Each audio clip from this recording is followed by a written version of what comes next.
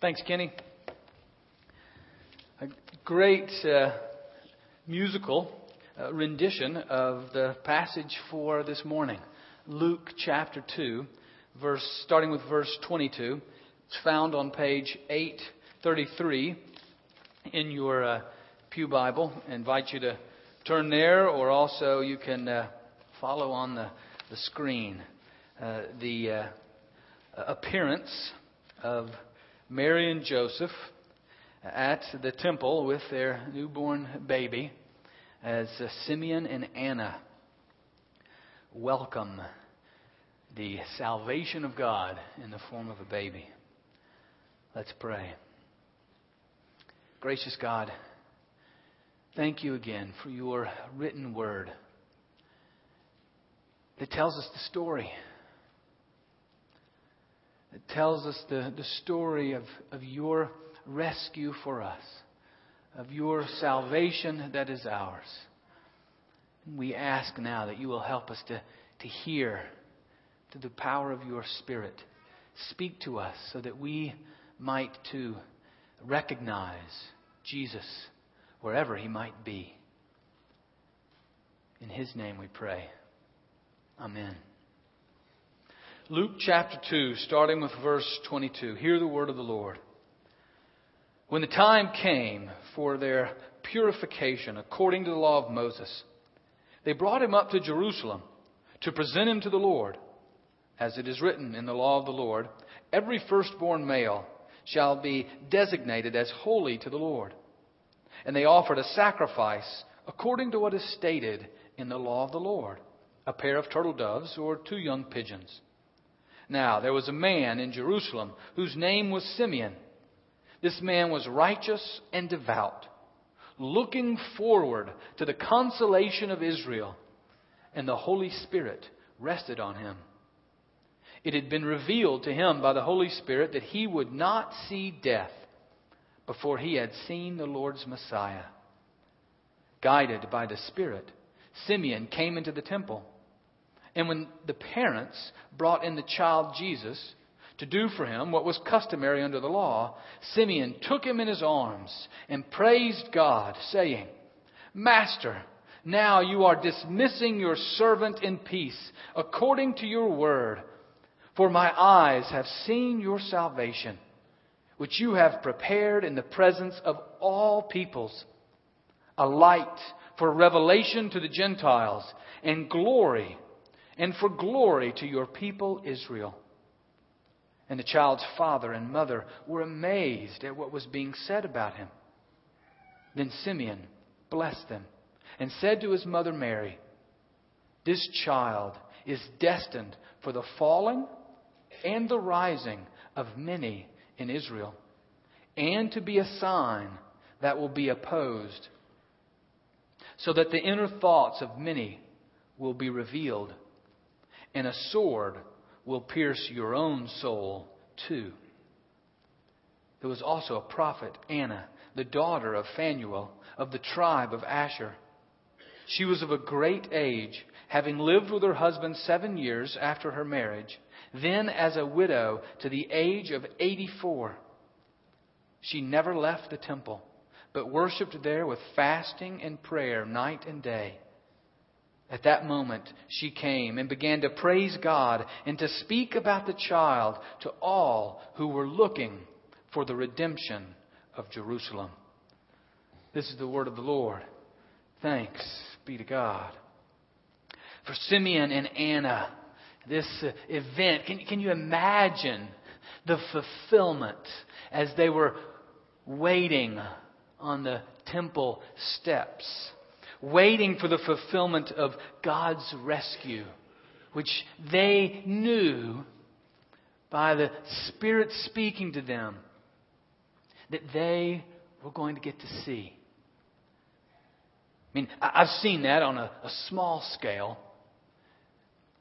Adults waiting for a baby and then to receive it. Anna and Simeon got to see it on the cosmic scale. The cosmic fulfillment of the rescue for the whole world.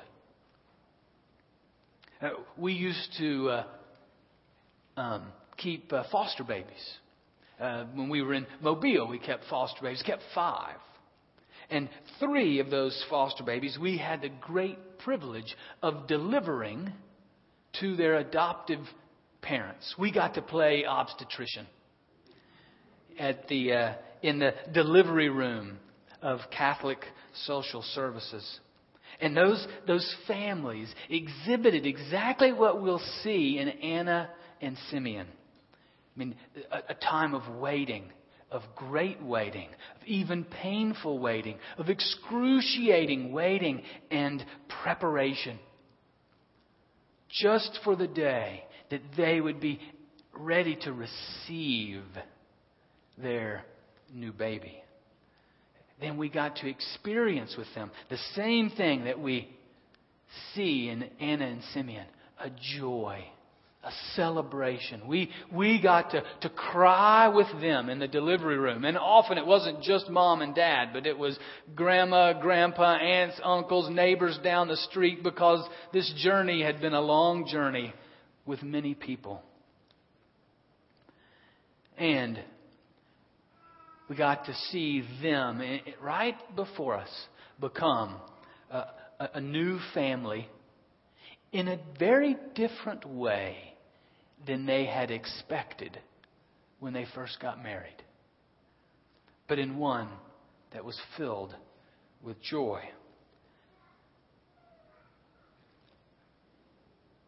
We find the same thing here in Simeon and Anna. We see in them a waiting, a preparation.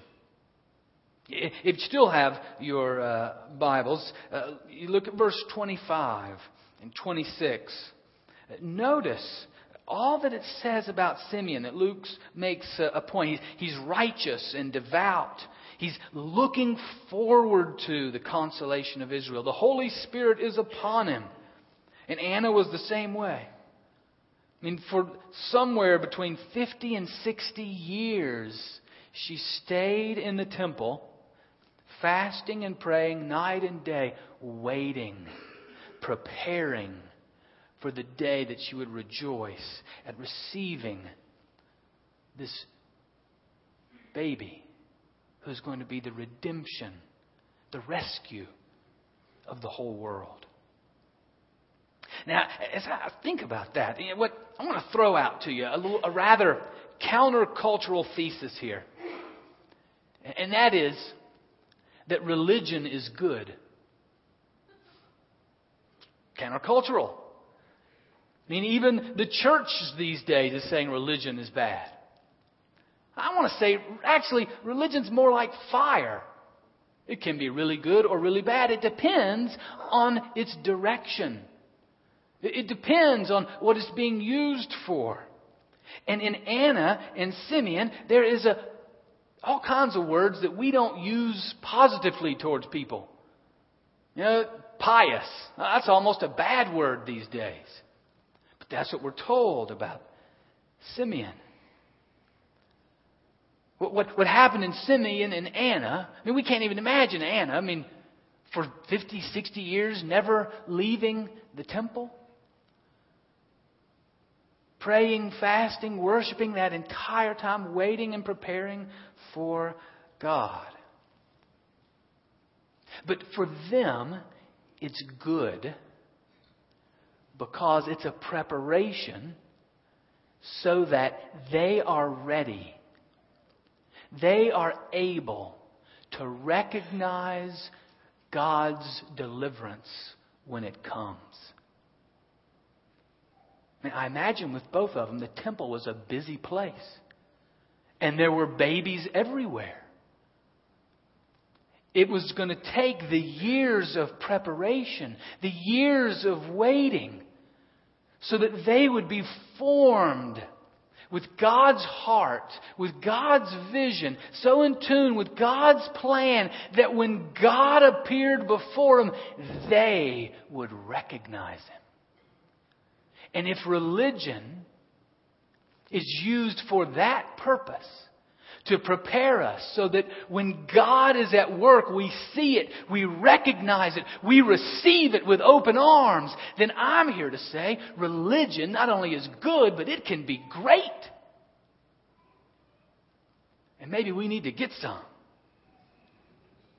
I mean, that's why we talk about spiritual pathways and vertical habits. That's why we gather every Sunday, so that we, in a sense, can sort of come and get recalibrated. We get our vision rechecked, reformed. Our expectations remade, so that they're remade according to the heart and the character of God. So that when God is doing new things around us, so that when Jesus is at work around us, we're able to see it and receive it with open arms and join in. For me, I love the Christian calendar. That Advent and Christmas and Lent and Easter. And I recognize in a conversation just this week with a friend, as we're talking about the challenges of Christmas.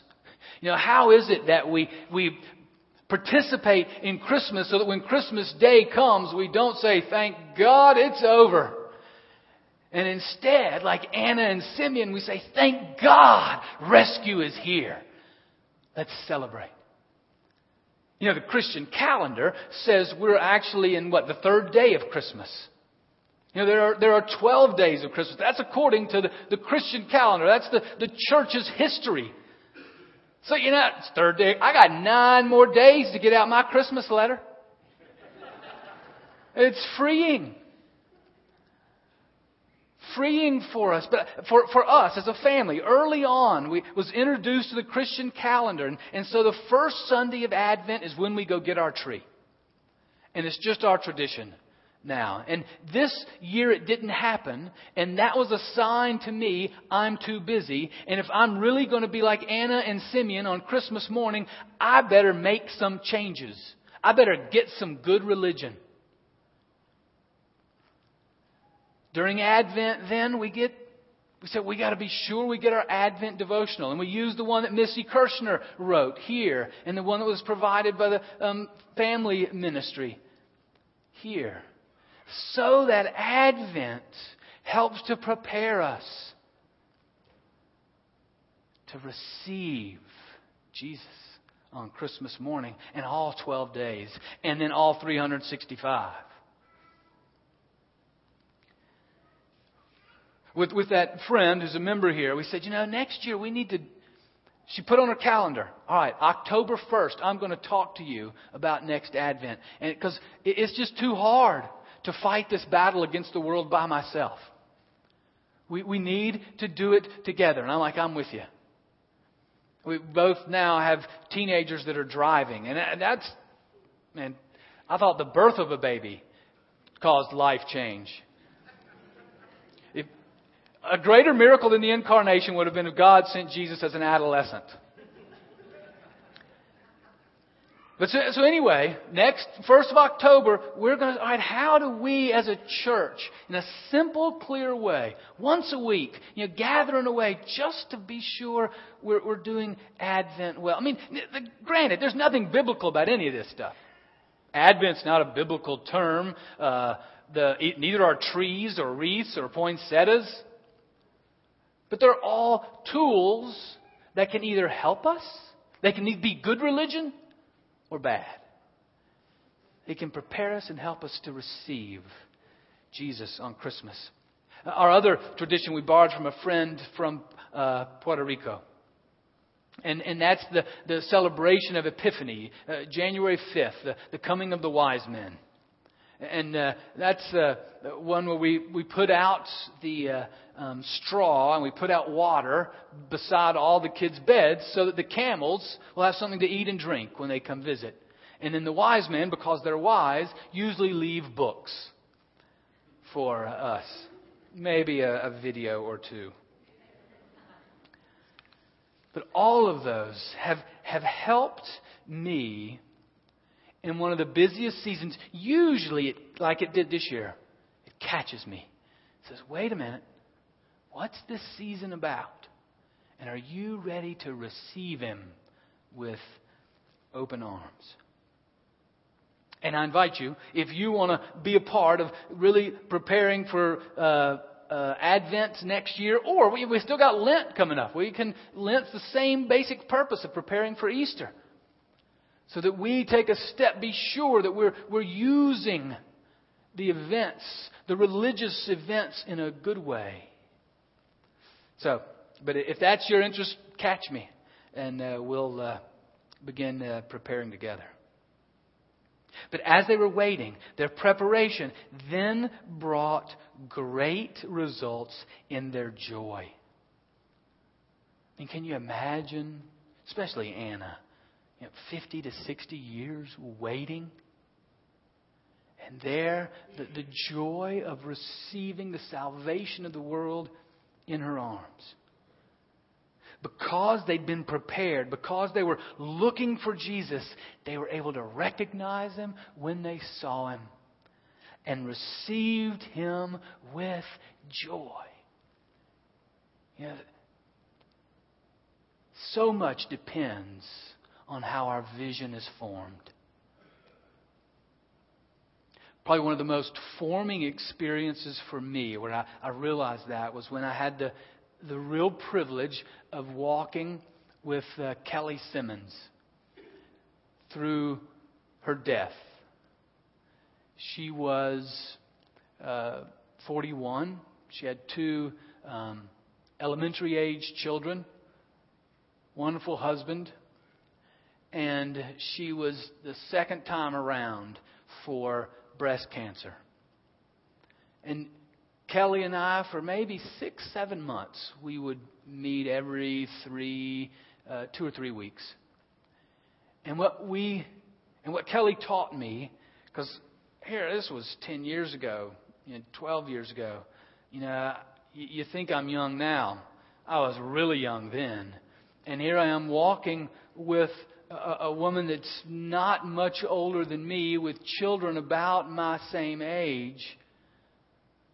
And what Kelly, in her grace and mercy, taught me is how she was formed by her preparation in Sunday school and in worship and in study and in service and in caring for others and learning the love of God. She was formed by that.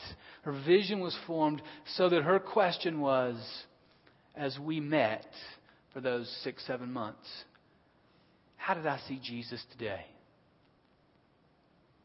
Now granted, in being in the middle of a journey with cancer does help force that issue. But if you're not prepared, it'll force you a whole nother way. And so we would talk, and she would share with me how she experienced Jesus at Logan's soccer game, at Chloe's recital, at Chip's business dinner that night. And for 6-7 months, that was our conversation. Where are we seeing Jesus?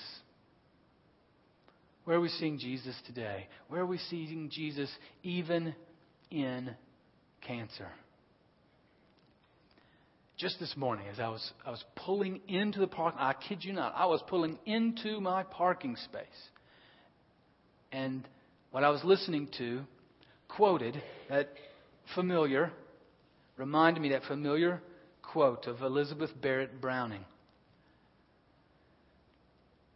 Earth's crammed with heaven, and every common bush afire with God.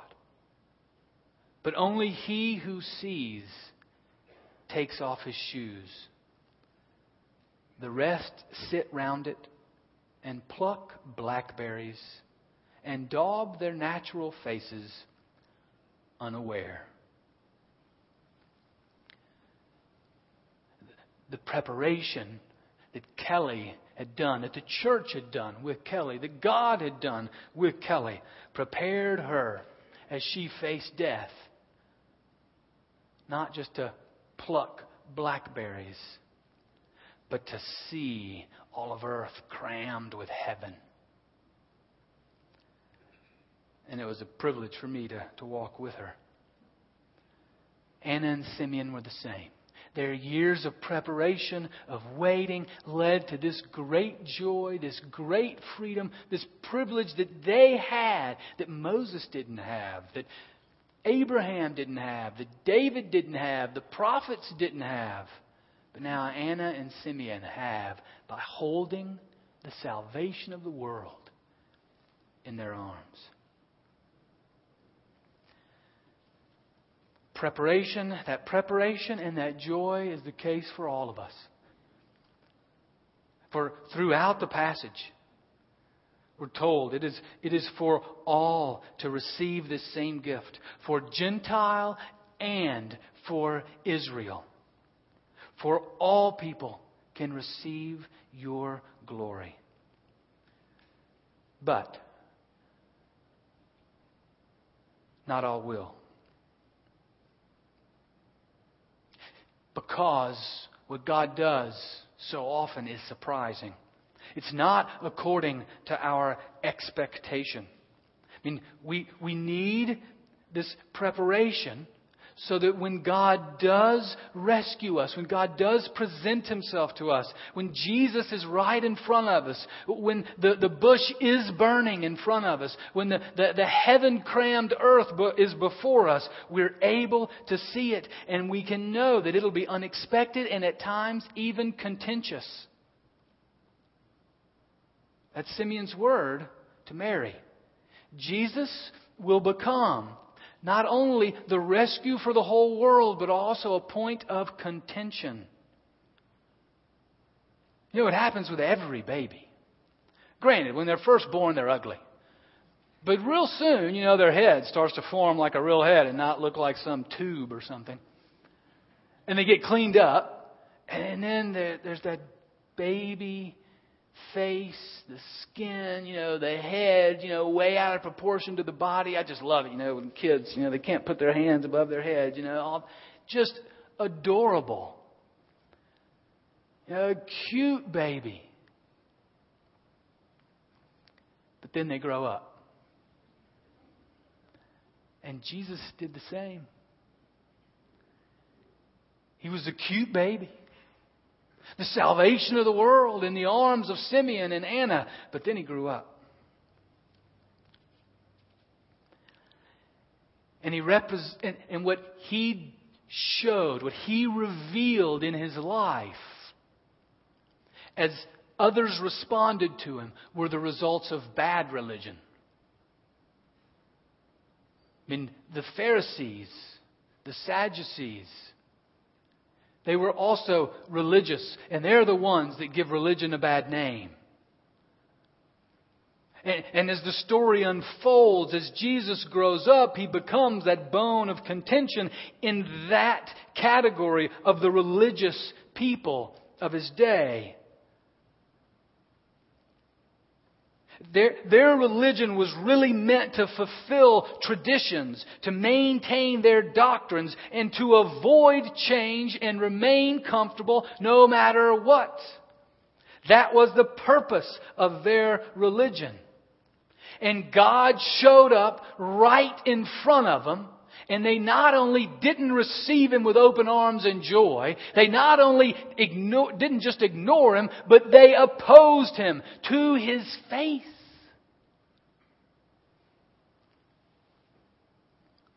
Jesus never is a middleman. Jesus is never one that can take some and leave some. No, Jesus is one, the Jesus of the Bible, that either you embrace or you oppose. C.S. Lewis said it so well. He's either Lord or He's a liar or a lunatic. He can't just be a nice teacher. He can't just be a good guy with some special gifts. He's either Lord or He's a liar or a lunatic. See, the problem is that the baby had to grow up. And that baby became a man, then takes us He leads His people to new places. It's the nature of God to lead us to new places. Because we've never arrived. We're never exactly all that God wants us to be. Now, God loves us just as we are, and He loves us so much He doesn't want us to stay just as we are. And so He will always be leading us to new places. And new places usually mean places of discomfort, places of contention.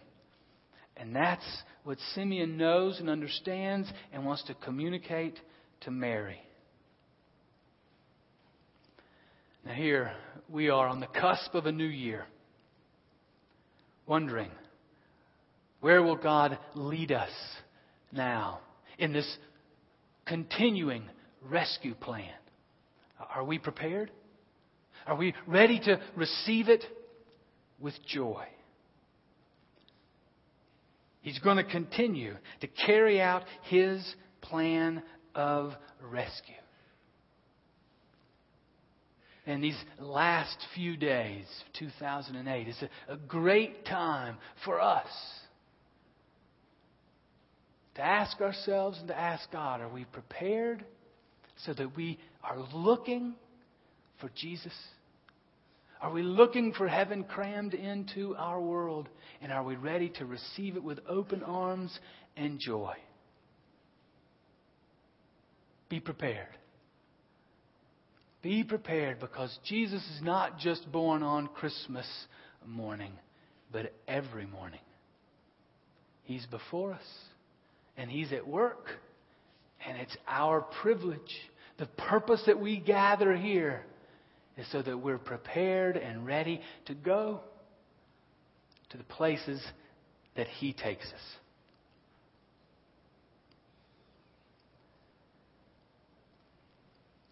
As I mentioned last week, I want to bring up before you again, asking the question, is this Jesus before us? Is this Jesus leading us into a new direction? Those of you that were here last week will hopefully remember, if somebody woke you up by the time I shared this, that Winton Hills Community Church, which is a Presbyterian church just down the road next to Winton Terrace, which is a large public housing neighborhood. They're a Presbyterian church pastored by Reverend Chip Hall. And they've asked if we would consider merging with them as a church. And the task that I gave you last week and that I give you this week is to ask the question, to begin to ask the question, is this Jesus? Is this the work of God leading us into a new direction? And that's the question that's before us. And if it is, then we've got some work of preparation. Knowing that if Jesus does that work, it will bring joy, but also contention. As God leads us into something new, the baby, cute and adorable, will grow up. That's why it's so important for us to address this request, this pursuit, with not the question, do I like it? Will it help us? Will it help us grow? But is this what Jesus is leading us to do? Because if it's what Jesus is leading us to do, then we're committed to it. And we're ready to do the work of preparation. We're ready to address the contention that will occur whenever God does a new thing. And if it's not, then we move on to the next thing. What is the new thing that God is doing in our midst? So we join with Anna and we join with Simeon. We prepare for the baby. We rejoice at His birth. And then the work begins. Because the cute baby grows up And God continues to carry out His rescue plan, leading us into something new for our rescue and for the rescue of the world. Amen.